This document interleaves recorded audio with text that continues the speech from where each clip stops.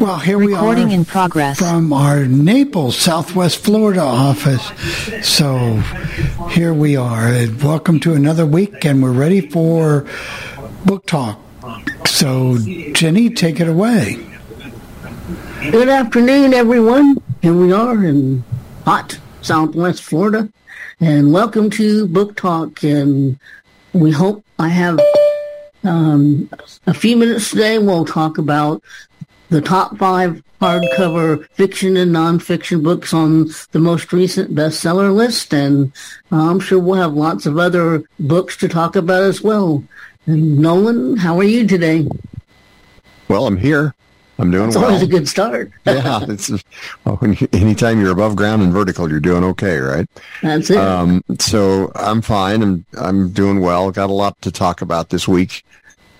Some of it may be, I don't know. It'll be interesting to see how it's received. I'm not sure. I'm kind of shooting in the dark here on some of these reviews because I've not sent them to my list yet. So usually I kind of do that as a trial ground to see if it's going to blow up the list. But if it doesn't, then it's probably safe here too.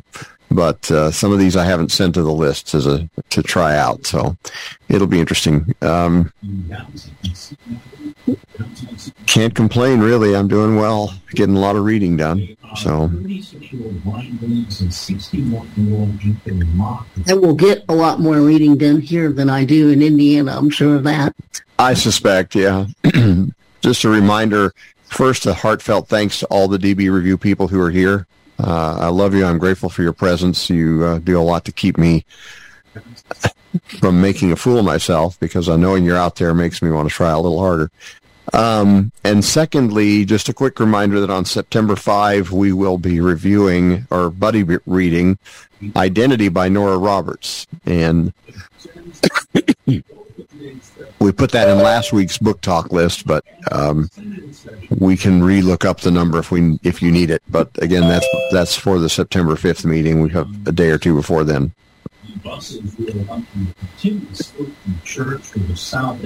And I can look it back up and put it on this week's list, but sure. Yeah, because I think someone brought it to my attention that I left a book off last week. That was not intentional. It must have been the very end of the hour of my brain. It was the very end of the hour, and we were in a hurry, a bit of a rush. And I think that was Sarah Desai's The Marriage Game, if I'm not mistaken. I will go back and add that to this. It was good stuff. Yeah. All right. Who wants to go first? We want to open it to the listeners, or do you want to take a shot, or do you want me to go crack at it? What would you like to do today? I don't care. I'm good. Well, just so that we don't lose let's do these book reviews real quick. That'd be great. That way I don't have to talk. Because I don't have to hear me hork and hack and cough. I have a bad, I always seem to we get so busy that then we don't do it. Right. Why don't you go ahead and take that first? This was for the week of August 13th. Hardcover fiction. I just took the top 5 in their numerical order. The number 1 in hardcover fiction's been on the bestseller list now for 12 weeks, and it's called Fourth Wing, and it's by Rebecca Yarros. Violet Serengay. My computer's Violet Serengale is urged by the commanding... Jaws, stop it. I'm sorry. My computer's Zoom is babbling and is urged by the commanding general, who is also her mother, to become a candidate for the elite dragon riders. Number 2 is new this week, the first time on the list, and it's Lightbringer by Pierce Brown. It's the 6th book in the Red Rising series. Darrow goes on an interplanetary adventure in the hope of defending Mars from conquest by Lysander. And I know that Bard has some of the books in that series, but not this one yet. Also new this week was number 3, Deadfall by Brad Thor. The 22nd book in the Scott Harvath series. when American aid workers are killed amid other atrocities in Ukraine, America's top spy is sent to set things right. Number 4 has been on the list for 64 weeks, which just amazes me, is our friend Lessons in Chemistry that we read before. I won't go through the description of it, but the DB number of it, if you want it, is 107538. DB 107538. Number 5 has been on the list for 14 weeks, and it's called Happy Place by Emily Henry. A former couple pretend to be together for the sake of their friends during their annual outing and getaway in Maine. And that is DB 114742. And for nonfiction hardcover, number 1 has been on the list for 15 weeks, and that is The Wager by David Gran. The survivor of a shipwrecked British vessel on a secret mission during an imperial war with Spain have different accounts of events. And that is DB 113965. Number 2 has been on the list for 18 weeks, and it's Outlive, The Science and Art of Longevity by Peter Asia with Bill Gifford. And that's a look at recent scientific research on aging and longevity. And that's DB 114005.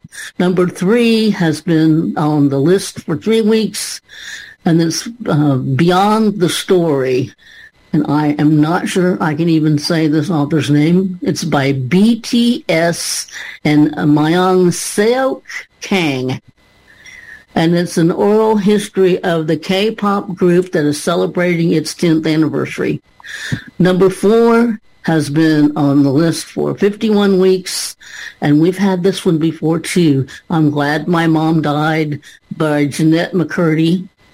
And that's DB 110152. And last but not least, number 5 has been on the list for 2 weeks, and that's Blowback by Miles Taylor, the former chief of staff at the Department of Homeland Security, who revealed himself to be the author of A Warning, gives his take on where Trumpism might be headed. And those are the best sellers, the top 5 in hardcover fiction and nonfiction for this week. A lot to look forward to there. The Rebecca Yarros book, The Fourth Wing, is very much a buzz in the Bookstagram community, so I'm told, and certainly BookTube, the folks over there are talking about it. Goodreads is talking about it. Interestingly enough, the podcast hosts whom I trust a lot with providing me with good recommendations are a little less than in love with it. Many of them talk about the fact that it is, I think Sarah at Sarah's Bookshelf talked about the extreme amount of sex in it.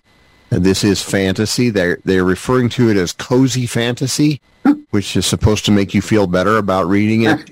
If you're terrified to read Brandon Sanderson or some of those guys, allegedly this is supposed to make you feel better about reading cozy fantasy. But I hear that I've not read the book, so I can't verify that the sex is pretty open door, and that's all I know about that. And as for Brad Thor, I just automatically read anything he does. I have enjoyed the Scott Harvath series for years, and a lot of the stuff he writes about has eerie echoes in current headlines.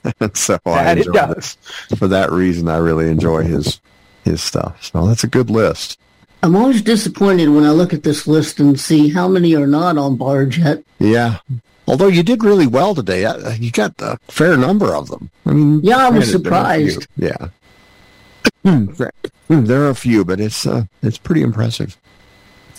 All right. You want me to start out with a review, or what's your fancy? Yeah, go ahead. And unless we have any hands, and I don't think we do yet. We do not. I need to have some kind of meeting off air with you and Bill to talk about what you're comfortable with me reviewing, because I'm never sure, and this book is an example of something that could be a concern but isn't for me. So I don't know. I'm going to go ahead and do the review, and then you can talk to me later about let's not ever do that again, or you're all done here. No worries about ever having to do anything like that again. I don't know, whatever. Or it's going to be okay. I have no idea.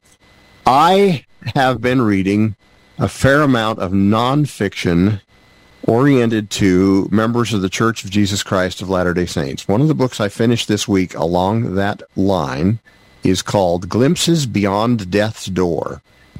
Again, that's Glimpses Beyond Death's Door. This is a fascinating book that quotes from men and women who have had near-death experiences. They are, the vast majority, I would say 98% of them, are not members of the Church of Jesus Christ of Latter-day Saints. Instead, they are just folks who have had experiences like that. Now, there are some quotes that are specific to that faith.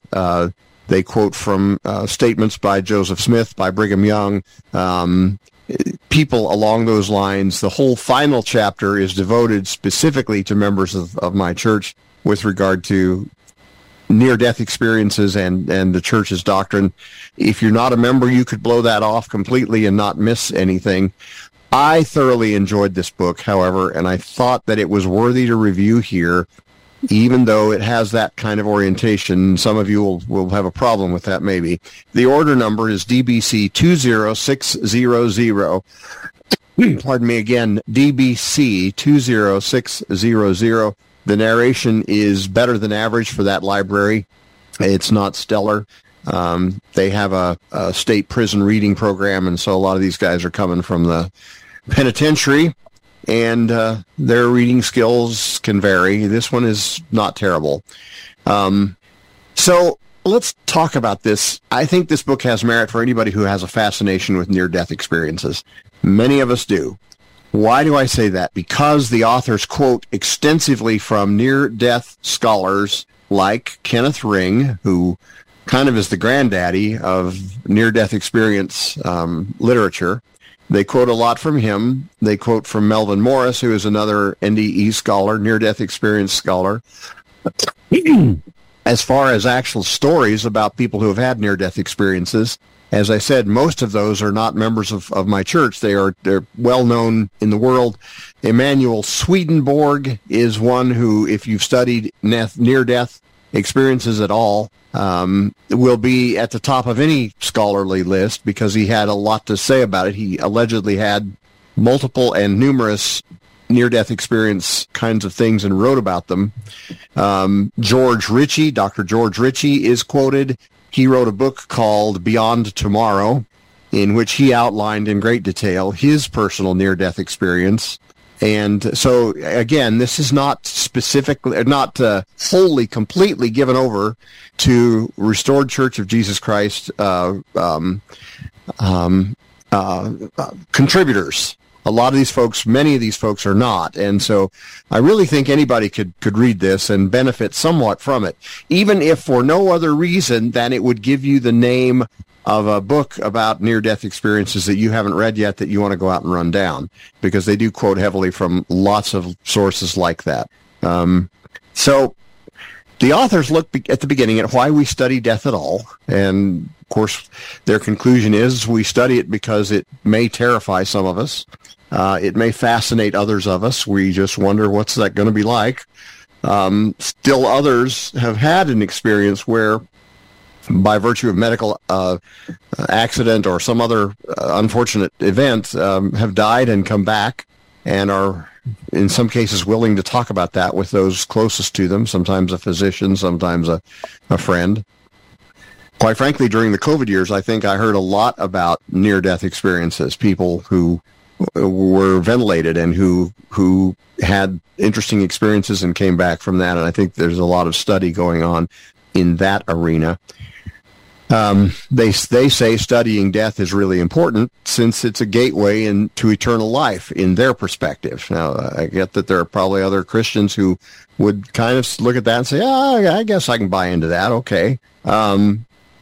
The book looks at what a spirit is, which is an unclothed, a person without a body kind of thing. Most of the books quotes talk about those spirits being shaped like human beings, by and large. Chapter 4 looks at the spirit body. What can it do? Apparently, according to these near-death researchers, it has the ability to travel at great speeds. In what ways are your memories enhanced? Well, they claim you have absolute perfect recall and an ability to perceive things far more elevated, in a far more elevated way than you currently do here. The question that they raise is, if you died craving alcohol and cigarettes, will you still crave those beyond your death? According to Dr. George Ritchie, again, who is not a member of my faith, but who is quoted quite extensively in this book, the answer is yes. That spirit that possesses your body in this life is going to be pretty much what it's going to be like when you leave it. And so he talked about people who frequented bars and actually tried to snatch drinks off tables, but of course they could not, because they were not embodied people. They were not mortals. They were disembodied. Other chapters focus on the common core elements of a near-death experience. Most people report going down a tunnel. Most people report seeing a light at the end, or experiencing a tremendous encloakment of supernal love from somewhere or someone. Americans say they saw Jesus. If you talk to an Indian, he or she might tell you that they saw a Hindu god, one of their gods. Whoever it is, it's a person of immense love and non-judgment, and that's one of the core components of the experience. Chapter 7 looks at descriptions of the spirit world. Norman Vincent Peale, who, again, not a member of my faith, but was a pastor, a famous pastor in his own right, taught his congregations that the spirit world is actually on our earth, that it's not in some distant place in the sky. He believed that based on an experience he had after the death of his mother, and he goes into that. There's some sections in here about what it was like to come back. Almost everyone dealt with anger at coming back. They were unhappy that they had to do that. Some of them fell into extreme dark black depressions and had real difficulty clawing out of it. Every one of them fell into at least some kind of small depression after their return, but the vast majority came back and found ways to be different than they were. Their lives change. They become helpers. They become more prone to volunteer. Pardon me. Less prone to want to be on Wall Street or one of those kind of things. One near-death experience person said he just couldn't stand the television because the commercials were so materialistic and silly and focused on things that are so unimportant that it drove him crazy. And he was after his experience. Before that, of course, it hadn't been a problem. Other chapters focus on divisions that exist in that place, apparently, according to these experiencers. There apparently is some kind of a hell place where there are those there who paid little attention to sacred things in this life and therefore had a difficult time once they got to that place. And they describe that in this book. Meeting deceased friends and relatives is a common element in near-death experiences. And there's a lot of good descriptions in here of people who have experienced that and have come back and talked about, hey, I saw my parents. It was really incredible. Didn't want to come back, but the folks told me I really had to go back and finish, kind of stuff. Also, reunions with longtime friends. It's not just limited to family. So if you had a close friend who died, and if you had a near-death experience, the odds are high that one of the folks people you would have perhaps seen would have been your close friend. So in terms of small children who have near-death experiences, they, interestingly enough, are often greeted by family pets and who were kind to them and whom they loved and played with when they were little. One little girl said she got to play with her dog who had been put to sleep. Another little girl said that a very kindly lamb approached her, would not let her touch it, but it guided her back into her earthly body so that she could continue on with her life. So One chapter looks at the near-death experience of those who commit suicide, and that's an interesting chapter that I recommend. Most all of them who came back realized that the suicide attempt would have solved absolutely nothing, that the problems that they left behind in mortality didn't go away. Pardon me. That probably gives you a pretty good understanding of the book. Again, I realize who it's targeted toward, and I apologize to the folks who own the channel if that makes you in any way uncomfortable. There's enough material in here, however, to, I think, be of interest to anyone who has an interest in near-death experience kinds of things. Again, that's called Glimpses Beyond Death's Door. The authors are Brent L. Top, T-O-P. Brent is conventionally spelled. And Wendy C. Top, W-E-N-D-Y. This is a husband and wife writing duo. Again, the number, if you want to download it or order it, is DBC 20600.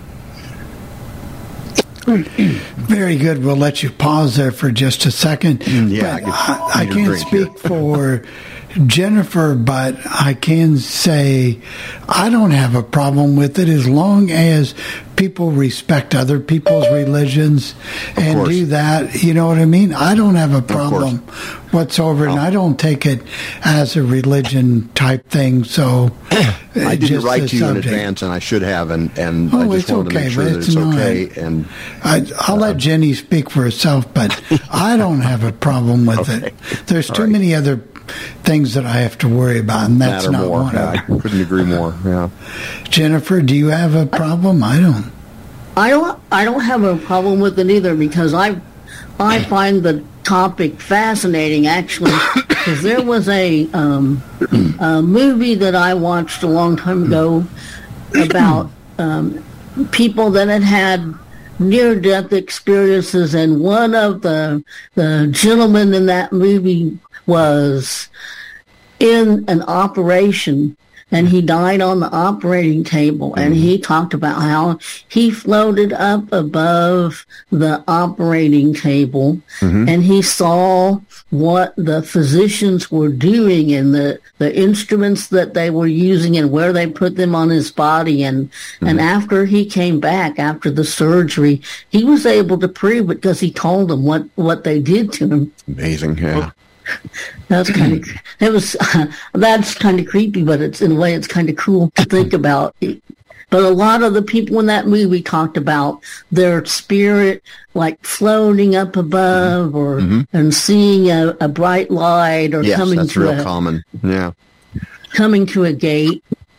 Let's see if we can. We've had some Zoom issues this week, so let's hope we don't hear. But Kathy, you should be able to unmute yourself and talk to us. I'm here. You did. Hey, it worked. I guess though, as we get ready to listen to Kathy, kind of the way I would see it, and nobody asked me, and I probably don't get a vote anyway. But if I did, I'd like to hear your thoughts. Of course. If I did, that's the point of this show: is everybody reads all sorts of different books. And I mean, somebody may say, well, I don't like that book, or I like that book. I personally was fine with it because, like Jennifer, I'm kind of fascinated with it. But we all read different things. And just because you may not like one book, you may see one 10 minutes later. Well, I do love that one. I want that. Yeah, I got to have that one. That's Absolutely. the way it goes. Well, thank Kathy, you for that. what's up? Yeah, go ahead. Yeah, well, this past week I read The Marriage Game, and it was reported to be a really funny book, but I thought it was the stupidest book I ever read. That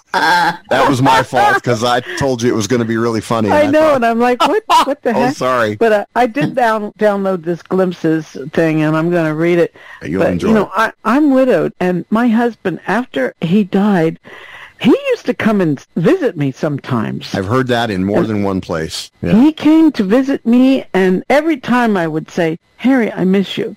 And a couple months later, he'd come back. Yeah. And very, very, very last time, I had gotten a cat a couple months before that, and he was standing so close to me that I knew he was there. I could smell him. Sure. You know what I mean? Right. And I said, Harry, I miss you, but I'm going to be okay. He was out of there. Gone. He's not been back since, man. Isn't that fascinating? He was just waiting for me to say, I'm going to be okay. Give him permission to move forward, yeah. I wish I would have told him I missed him a few more times, though. Well, I mean, like, that doesn't go away. But this was really cool that I said that right around Christmas. Just before Christmas, he came to see me, and I told him I'd be okay. I'm all right. So anyway, I'm interested in this book. Yeah, you'll enjoy it. Oh, I know I will. Yeah. I think it's interesting. I'm sorry. Go ahead, Jenny. I think it's interesting because I think there's ghosts, and I think they look out for us. Now, this book actually addresses the concept of a guardian angel. Do we have one? Do we not? Oh, cool. Again, the quotes, some of the material they use is oriented toward the Church of Jesus Christ of Latter-day Saints. So you're going to have to just blow off that which doesn't matter to you and say, oh, well, that's interesting that they believe that. Okay, I'm going to move on to the next paragraph or whatever. Well, since I'm a member, I'll drink the Kool-Aid. Yeah. The book in general is fascinating because the experiences, most of them, as I said, are not members of my church, and they get quoted a lot in other books. Dr. Ritchie's book, Beyond Tomorrow, is very famous as a near-death experience book. And why not? Remember, Nolan, we used to run some promos on the Legend. I love those. But remember, I had a staff member complain because, you did. I mean, what in those commercials were coming out that was spewing hatred or... Right, exactly, just the opposite. Either I don't hear very well or whatever, but my ears did perk up when Kathy mentioned a cat, and we know how much you love cats. So I'm surprised you didn't ban those. That would cause me to not visit again. I'm pretty sure a cat, Yeah. I just like teasing. Did you say, Kathy, you had a question while we're rambling on here? Oh, she must not have. Okay. Well, thank you for that. That's it was a fun book, and it's fairly short. It's like 7 hours. When we start suppressing 12 things hours. on Sorry, here, 12 hours. That's when I'm going to get worried. When we start suppressing, we're not that type of people. Oh, I appreciate that. I should have talked to you first, and I just thought, you know what? I'm just going to fling it out there, and no. Well, the idea is to encourage people to read all kinds of things. You're going to have to do better than that, Nolan. So. And sometimes it's a good idea to read something that makes you a little uncomfortable. It is. Never hurts. So 12 hours, though, Nolan. I downloaded a book last week, and I forget what the title was. I have to go look, but it was 54 and a half hours. Oh, my brother. Oh, my gosh. You are amazing. That's, wow. Whoa. Did you read it all? I have not read it yet, but I have it downloaded. Oh, my word. Well, Jenny, before we read War and Peace one year, and I can't remember who read it with me. I can't remember. This was one of the DB Review people. May have been Sherry Gomes, but I don't. Sherry Wells, maybe. Anyway, somebody, and I think Don got roped in that. That thing was a 60-hour phenomenal experience. Just, I don't know if I could do long books like that anymore. I worry about whether I cognitively have what it takes. It's funny. I usually, if it's shorter than 8 hours, I usually don't read it. Really? Fascinating. The longer, the better, she says. Isn't that fascinating? But see, now, if you have one of the book players, like from the NLS, you can speed those up, and then it wouldn't quite be 50-some hours. It might That's be right. That makes it more livable, more doable. Yeah. But that's just interesting, because usually, as a rule, if it says it's... Now, sometimes I've done a 7-hour book. Interesting. But if it's less than that, I usually... Isn't that fascinating? Huh. Well, good for you. That's impressive. I suppose that's an interesting question to throw out to the listeners. Does it matter to you, or do you like long or short books? That is a fascinating question. It is. Okay. Long book. I used to do okay with long books, and these days, the last couple of years, I've gravitated toward the between 6 and 9 hour ones. So, well, especially, I don't mind it so much from Bard, but if I'm looking on Audible, I try to get the longest book I can find. Oh, absolutely. In that case, you better believe it. You need to pay for that long book and that credit. Yeah. But usually, no, even Bard, it's at least a 7-hour book. Good for you. That's very impressive. And it has to do with character development and things like that, I think. Gosh. Let's bring on... There, I just hit. Randy, if you want to unmute, you should be good to go. We're 1 for 1. Let's see if we're going to go 2 for 2. Hi. Hey, we're 2 for 2. Well, when it comes to book length, I love a long book, especially if it's a good, well-written story with good character development. But I'm funny because I'll do the longer books in the winter when there's nothing else to do and it's too cold to go anywhere. And that's when I love to just curl up with a good long book. In the summer, I like lighter beach reads, and it doesn't matter. They can be 10 or 12 hours, 15 hours, or 6 hours. But the longer books I love to do in the winter, like Ken Follett. His books are good long ones. Mm-hmm. And some of the other, I can't think of anything else off the top of my head right now, but that was one that popped into my head, like the Pillars of the Earth series. I read that in the winter. So. Very cool. I read Crime and Punishment in 2008 when I had kidney stones. And, that was a bad association. I will never again think of that book, but what I think of the horrendous pain of a kidney stone. And it's funny how you associate events with books sometimes. It was a long one, too. Yeah, it's funny how you associate. I can remember what book I was reading when I moved out of my parents' house and starting my first job. And I can remember just I associate different books with different times in my life. It's interesting. Let's go to Gil. I'll bet he wants to talk about this topic. I'm sure, yeah. Yes, I do.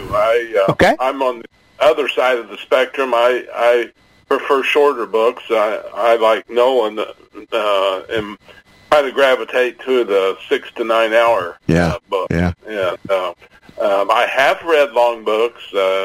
Years ago, I read Ulysses. Oh, good for you. I read the Rise and Fall of the Third Reich. I think that's over 1,000 pages. I don't know how many. That was a doorstopper. Yeah. Yeah. So, but now I tend to gravitate towards the shorter books, and I like short chapters. I like books with short chapters. Yeah, that is helpful, isn't it? James Patterson seems to be the master of the short chapter, and I don't know what it is about my elder personality that makes me want to get done with this book and move on to the next one, but that seems to be the way I am now. I agree. Anyway. Yeah. Thank you. Don is up next. Hey, Don. Okay, I think it's really interesting that, Nolan, you talk about loving short books because you also claim you don't love short stories. That's right. It's odd that way. So that's very strange to me. It is odd, yeah. I really, here's the other thing that's odd. I love a good short story, but I would, if I had to pick, I mean, I'll read short, long, whatever. But if you said to me, well, you've got to pick either all short or all long, I would go with all long. Because I love the character development in a well-written. Now, if it's long and it needs editing, then I have a problem. Now, we'll have to see after November 7th. We'll have to see if my opinion changes because Barbara Streisand's book, which is a little bit under 1,000 pages, she was trying to aim at 1,024 and it was like 992. It's 47 hours on the audiobook. Oh my God. And when I found out that she was doing the narration, I didn't know the length. And I said, well, that's Barbara Streisand. I say, and I can't speed her up. That's disrespectful. She's meant too much. Well, I don't know. I got to figure out whether the 47 hours. So if I don't review anything, I'll probably not start reading it till after Christmas if I can withhold. I don't know if I'll be that good. But then I may not review anything till April, and that's why. But I also want to mention, I read a wonderful book that you cannot get on Bard yet. Hopefully it will be, because there's other books by this author. This is a book called Return to Valetto. I think it's Velleto, and the author is Dominic Smith. This is a book, he's a professor in the United States, and his family is Italian, and his mother passes away and leaves him a cottage, or the family. There's a little village called Valetto, which doesn't exist. It's a fictional town, but it's an old town that really almost is no more.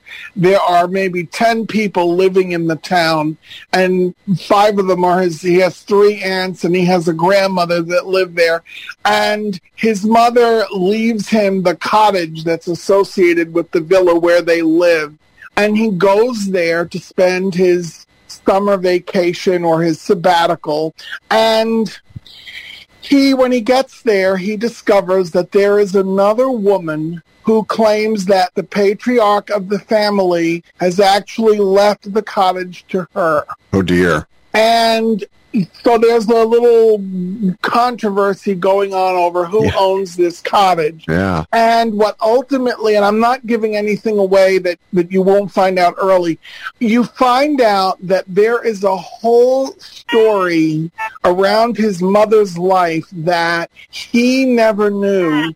And it really it unwraps over the course of the book, and the impact that these few days in particular have had on the mother and the family. It is a wonderful book. I gave it 4 stars on Goodreads. I haven't written a review yet, but the only reason it didn't get 5 stars is that after that first chapter, I wasn't sure I wanted to keep going, and I kept going, and I'm really glad I did. But then I thought, well, I was tired when I read the first chapter. Maybe that's why. However, other people are now commenting on the book, and several people said, boy, am I glad I waited past chapter 1. So I thought, okay, that's interesting. There's other people that are having that reaction. There are some Dominic Smith books on Bard, none of which I've read, but this Return to Valetto, I'll have to check the spelling and get it to you, because I'm not sure about whether 1 L or 2 L's, but it's really wonderful. I read it in Braille. I read it from Bookshare, but I read it in Braille, and I couldn't wait to read it, and I almost ended up late for work one day. Thank God I set an alarm, because I didn't want to stop, and it's a good thing that the first client that called me was a client I love to work with, or I might have been really annoyed with how dare you call me. I'm reading. So, but that's a book worth considering. Oh, that's great. Thank you. That's a great review. Let's bring on Joni is next, and then Pierre, you're up after her, so you can start unmuting. Joni, go ahead. Hi, everyone. It's Joni, and I haven't been here for several weeks. I've been in the hospital, but I'm home now. Anyway, I have a question about a book that Jennifer mentioned several weeks ago, and I never got the author or the number. And I tried to look for it, but I couldn't find it. So the title is I Invited Her In. Yes. And it sounded like the book that I would absolutely love to read. So can someone please tell me the book number and the author? You have to, I think the author was Lucy Foley, wasn't it? No, it was... No, Adele Parks. That's Adele right. Parks, that's her. Adele Parks. I got it on, I don't think Bard has it. It's not on Bard. I got it on Bookshare or Audible. Oh, okay. But Bookshare has it. Bookshare. If you have Bookshare, it's on Bookshare for sure. Oh, thank you so much. And can you spell the author's last name? Parks, P-A-R-K-S. Oh, okay. Thank you so much, because I've been waiting for weeks to call in. Oh, gosh. And because I remember when she talked about it. It is a great book. It's a creepy book. Like my kind of book. Yeah, it's very okay, well, thanks, everybody, and I'm glad to be back. Good to have you here. Pierre, come on in. Well, long book, short book, it doesn't make any difference to me, simply for the reason because I could not belong to a book club. Because once I read a book, you try to discuss it with me 3 days later, and I can't remember anything about it. And so I just get them no matter how long they are, put my player on as fast as it will go, and I read it. I really enjoy it. I really enjoy it while I'm reading it. I love it. But as soon as I'm finished with it, I can't remember a thing about it. I can relate to that. That's kind of how it is for me. If I didn't write a review, I wouldn't know I'd ever read it. Well, sometimes books stick in your mind, you know. Like, some of them do, yeah. Some of them do and some of them don't. Yeah, there's one or two, like The Tower. That book sticks in my mind. I've read it 2 or 3 times. And but most books, once I've read it, I forget. I can relate, Pierre. I'm a lot the same way. Let's bring on Sherry. Sherry, you should be able to unmute. Right. There she is. So, first of all, I love long books. The longer, the better. Oh, man. And it's probably why Haven was longer than the supposed appropriate romance genre book length. But I was going to talk a little bit about something else. Recently, for the last maybe about 4 months, I've been working with my regional library. I still have a talking book record player. Nice. And I gave my regional talking book library a list of books that you can't get on Bard or that were recorded by different authors, either or narrators, either on cassette or on Bard, from what I read them. And I have been very joyfully working my way through a lot of old records. Good for you. And hearing, you know, William Gladden and Jim Walton and Milton Metz and people like that. Isn't that great? I'm surprised they still give those out. I know. They do if you beg and plead. Sherry, what state do you live in? I live in California. They have to get them from the multi-state, so I think they get them from Utah. So the book I just finished reading was When Michael Calls by John Ferris, and it is available from Audible. I don't know if it's on Bookshare or Kindle, but it was 5 records at 16 speed, and read by Jim Walton, and it's kind of a thriller about this somebody pretending to be a boy who died 16 years before the story started, and terrorizing the woman who was his aunt and other people that were in that person's life. And I can't say too much without spoiling who it really was. But it's sort of edge on your seat, excitement, and also really good character and setting. It's set in this village, and the author just really brings that to life. And it seems like it's somewhere like Missouri, because they talk about St. Louis, driving there. And Jim Walton's voice is just the right voice for that environment and that setting. So it's really, you can still get those books if anybody ever is just dying to hear something that you just can't get from Bard now. Or, you know, I could get When Michael Calls from Audible, but I want to hear it read by Jim Walton. Of course, yeah. So the problem with that, Nolan, with that record player, she can't speed up that record player like not easily. You're right. That would be a problem. I could speed. There is a variable speed control. That's true. There probably is. They did have a variable speed control on them. Yeah. No, it's true. You just got to do Chipmunk instead of this stuff we're used to. But no bookmarks, I just listen to it at regular speed. So makes sense, because Jim Walton has one of those voices that you want to listen to. Yes, to savor every word. It's been really great. I'll bet. That's great. I can't give up the bookmark, or the technology has me hooked. This is a man of the sleep time. And while Bill's trying, we have Don. Don, if you want to start unmuting, go ahead, Bill. No, I was just going to say the longer the book, the better. And Jenny and I both like them at normal speed. I don't know. There must be something wrong with our brains or the water or something here, because we don't like them sped up. Isn't that interesting? And I don't know why. See, now in our house, we both speed them up. Do I? Oh, I have to. I literally have to. I can't speed anything up. When my mind wanders, I just, wow. I don't even like Hey, Don. Go ahead. Yeah, I'm not too great about speeding it up either. Either am I. I can't process it as well if I, Isn't that interesting? listen to it super fast. But if you're reading a book like the one that I had said that was 54 hours and something, or Nolan had one that was 60 hours, you'd spend a lot of time reading that book if you didn't speed it up. Yeah, that's it better be a good book, or I've wasted a lot of hours for nothing. If it isn't a good book, Don, that's just time you can't have back, right? Exactly. Yeah, that's for sure. Well, this month I have a book here from our book club that we read. It's called Then She Was Gone. This is by Lisa Jewell, and the narrator was Helen Duff. Not familiar with her, but she does a good Irish accent. She's good, yeah.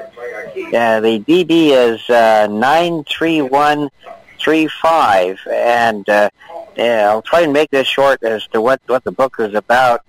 This woman named Laurel Mack. She had a son and a daughter. I think the first son and daughter were older, and then she had another young daughter that was young, and she was pretty smart. Well, anyway, somebody got the bug at her about her math, so she had her mother get her a math teacher. Well, the math teacher turned out to be a little weird. And so the girl was kind of weirded out by that. She says, "Mom, I don't need any of this new math or this math anymore." So they fired this lady. Her name was Noelle. And anyway, this Noelle, she a few weeks later met the young girl. I forget what her name was right offhand. Enticed her into her house, and she entrapped her there with the intention of, for some reason, she wanted to the girl to have a baby by this other man, supposedly by this other man. She actually got the makings from the internet with the man part, and then she artificially inseminated into the girl, and of course, the baby came to term, and then so she gave the baby to this man she'd been having relations with, and she just allowed the girl to die.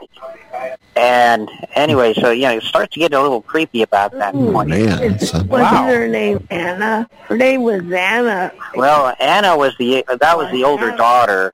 Oh, that was the older daughter. But anyway, so eventually Noelle, the strange lady, she pointed that out to her lover at that point, because the young girl was staying more with the lover and his family than she was with Noelle, and she was kind of getting jealous about that. Well, they got into an argument about it, and things happened there, which you'll have to read the book to find out what happened. I haven't got that far yet. I don't want to give it away to Sandy either, really. And so, anyway, it's kind of a creepy book in some ways, but it's good. Yeah, Noelle is weird. Yeah, she certainly was that. So anyway, so that's, I think, as much of the story as I dare tell, but it's a good read. It's about 10 hours, 14 minutes. And what's the title again? Then She Was Gone. And that's Lisa Jewell, Jewell. Girl, pardon? Oh, it's Lisa Jewell, Jewell. Yeah. Okay. And so anyway, when the girl disappeared, the family kind of fell apart. Her two older siblings went off and did their thing, and her husband went off and did his thing. And the cat, there was a cat in the family, it finally passed away from old age. The kitty died. So she was by herself there. When she meets up with this strange fellow who's good at mathematics, turns out that there's a connection. And so, you know, like I say, I don't know if I better say more about it at that point, but it's an all right book. It's a good book. Yeah, it's pretty good. Great. All right, thank you. Thank you, guys. All righty. Will the tornado come before we go off the air? I hear the sirens going off. Nice. So that's scary stuff. We hope the power stays on. Yeah. Well, we have about 5 minutes. Go ahead, Jenny. That's the way Florida is in the thunderstorm. There's a couple that I wanted to talk about real quick, and it's called, one of them, the first one is called Deceptions, and they're both by Judith Michael, and it's about it's about identical twins, Sabrina and Stephanie. Sabrina is an art dealer, and she lives in London, and she has kind of a carefree life. She runs around with all of the high society people, and Stephanie is a suburban housewife. Well, and she's having trouble in her marriage. And the girls, when they were little, used to play this game where they would switch identities. They would tell kids at school they were the opposite girl, and things like that. So they decide that to spice up their lives, they're going to trade lives for a week. So Sabrina goes to Stephanie's house, and Stephanie goes to Sabrina's house. Now, you have to suspend belief a little bit, because somehow or another, the only thing I couldn't really believe about this book is that Stephanie's husband has no idea that it is not his wife. And that part I didn't quite believe. But anyway, so Sabrina falls in love with Stephanie's husband, and Stephanie enjoys the high life, and they go out on a boat, and the boat explodes, and they can't find Stephanie. So Sabrina has to tell Stephanie's husband what they did in this first book, and that's where it ends, where she tells him what they did, because she thinks that Stephanie is long dead. But you find out in the second book, which is called A Tangled Web, that she wasn't dead. She just had to recover. And she comes back to she thinks she's going to salvage her life and get her life back. So that's just the Deceptions is DB 21613. And the Tangled Web is DB 39474. And they were both really good books. You have to read the second one after you read the first one. Very cool. So do we have time for one more? Well, about a minute and a half. Yeah, go ahead. We'll do it, and if we go off the air, we just go off the air. Okay. I can keep this super quick, I promise. Don't worry about it. This is short, and it's a lovely book. It's called Stories of Young Pioneers in Their Own Words. The author is Violet, Violet, middle initial T, last name Kimball, Kimball. This is a compilation of journals, letters, and other writings of young people who were part of the great American migration west in the 1840s. Whether it was the Mormon Trail, whether it was the trail to California or Oregon, those were the three destinations the author focuses on here. And she includes letters and writings of these young pioneers, these young children, young people, teenagers, and sometimes kids as young as 7 and 8, who kept diaries and other things regarding their various migrations. The majority of these kids the writers were part of the Mormon Trail migration because of the culture of that organization, encouraging people to keep personal records. However, there's lots of California and Oregon stuff in here too. Particularly excellent is the writings of Catherine Sager. She was an extremely famous member of the Oregon Trail group who went across with Marcus Whitman, and her diary is in there, words from her. What's fascinating about this book is some of these accounts just will break your heart. These pioneer teenagers arrive in the Valley of the Great Salt Lake. They've walked for 1,000 miles from Council Bluffs, Iowa, in bare feet. And so when they get there, their feet are literally covered with blood and dust, alkali. And it takes a great deal of recovery to even get well from things like that. There are experiences where these kids had to cast aside books, favorite musical instruments, just in order to lighten up the load so that they could get across the various plains. They learned how to sacrifice. They became acquainted with nature. One 9-year-old writes about a Nebraska storm so fierce that the wagons had to be chained to one another to keep them all from tipping over.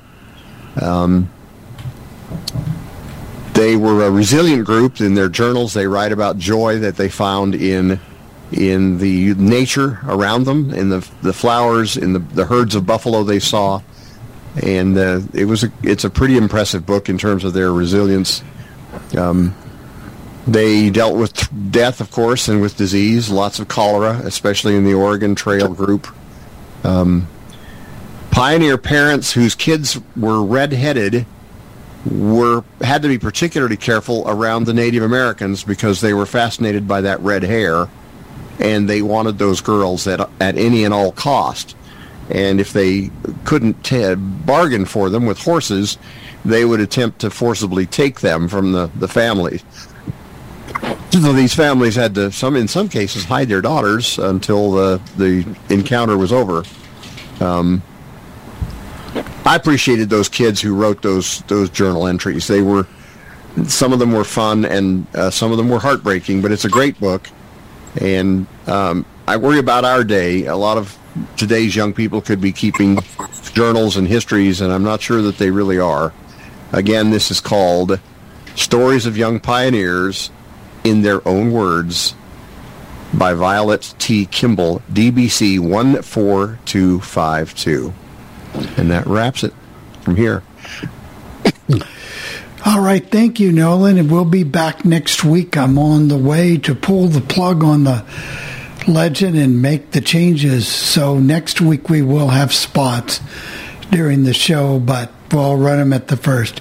Only will take 4 minutes, but it's got to be done for our survival. Sure. So, all right. See you then. Enjoy the week, everyone. Take care. Recording stopped. Have a good week, everybody.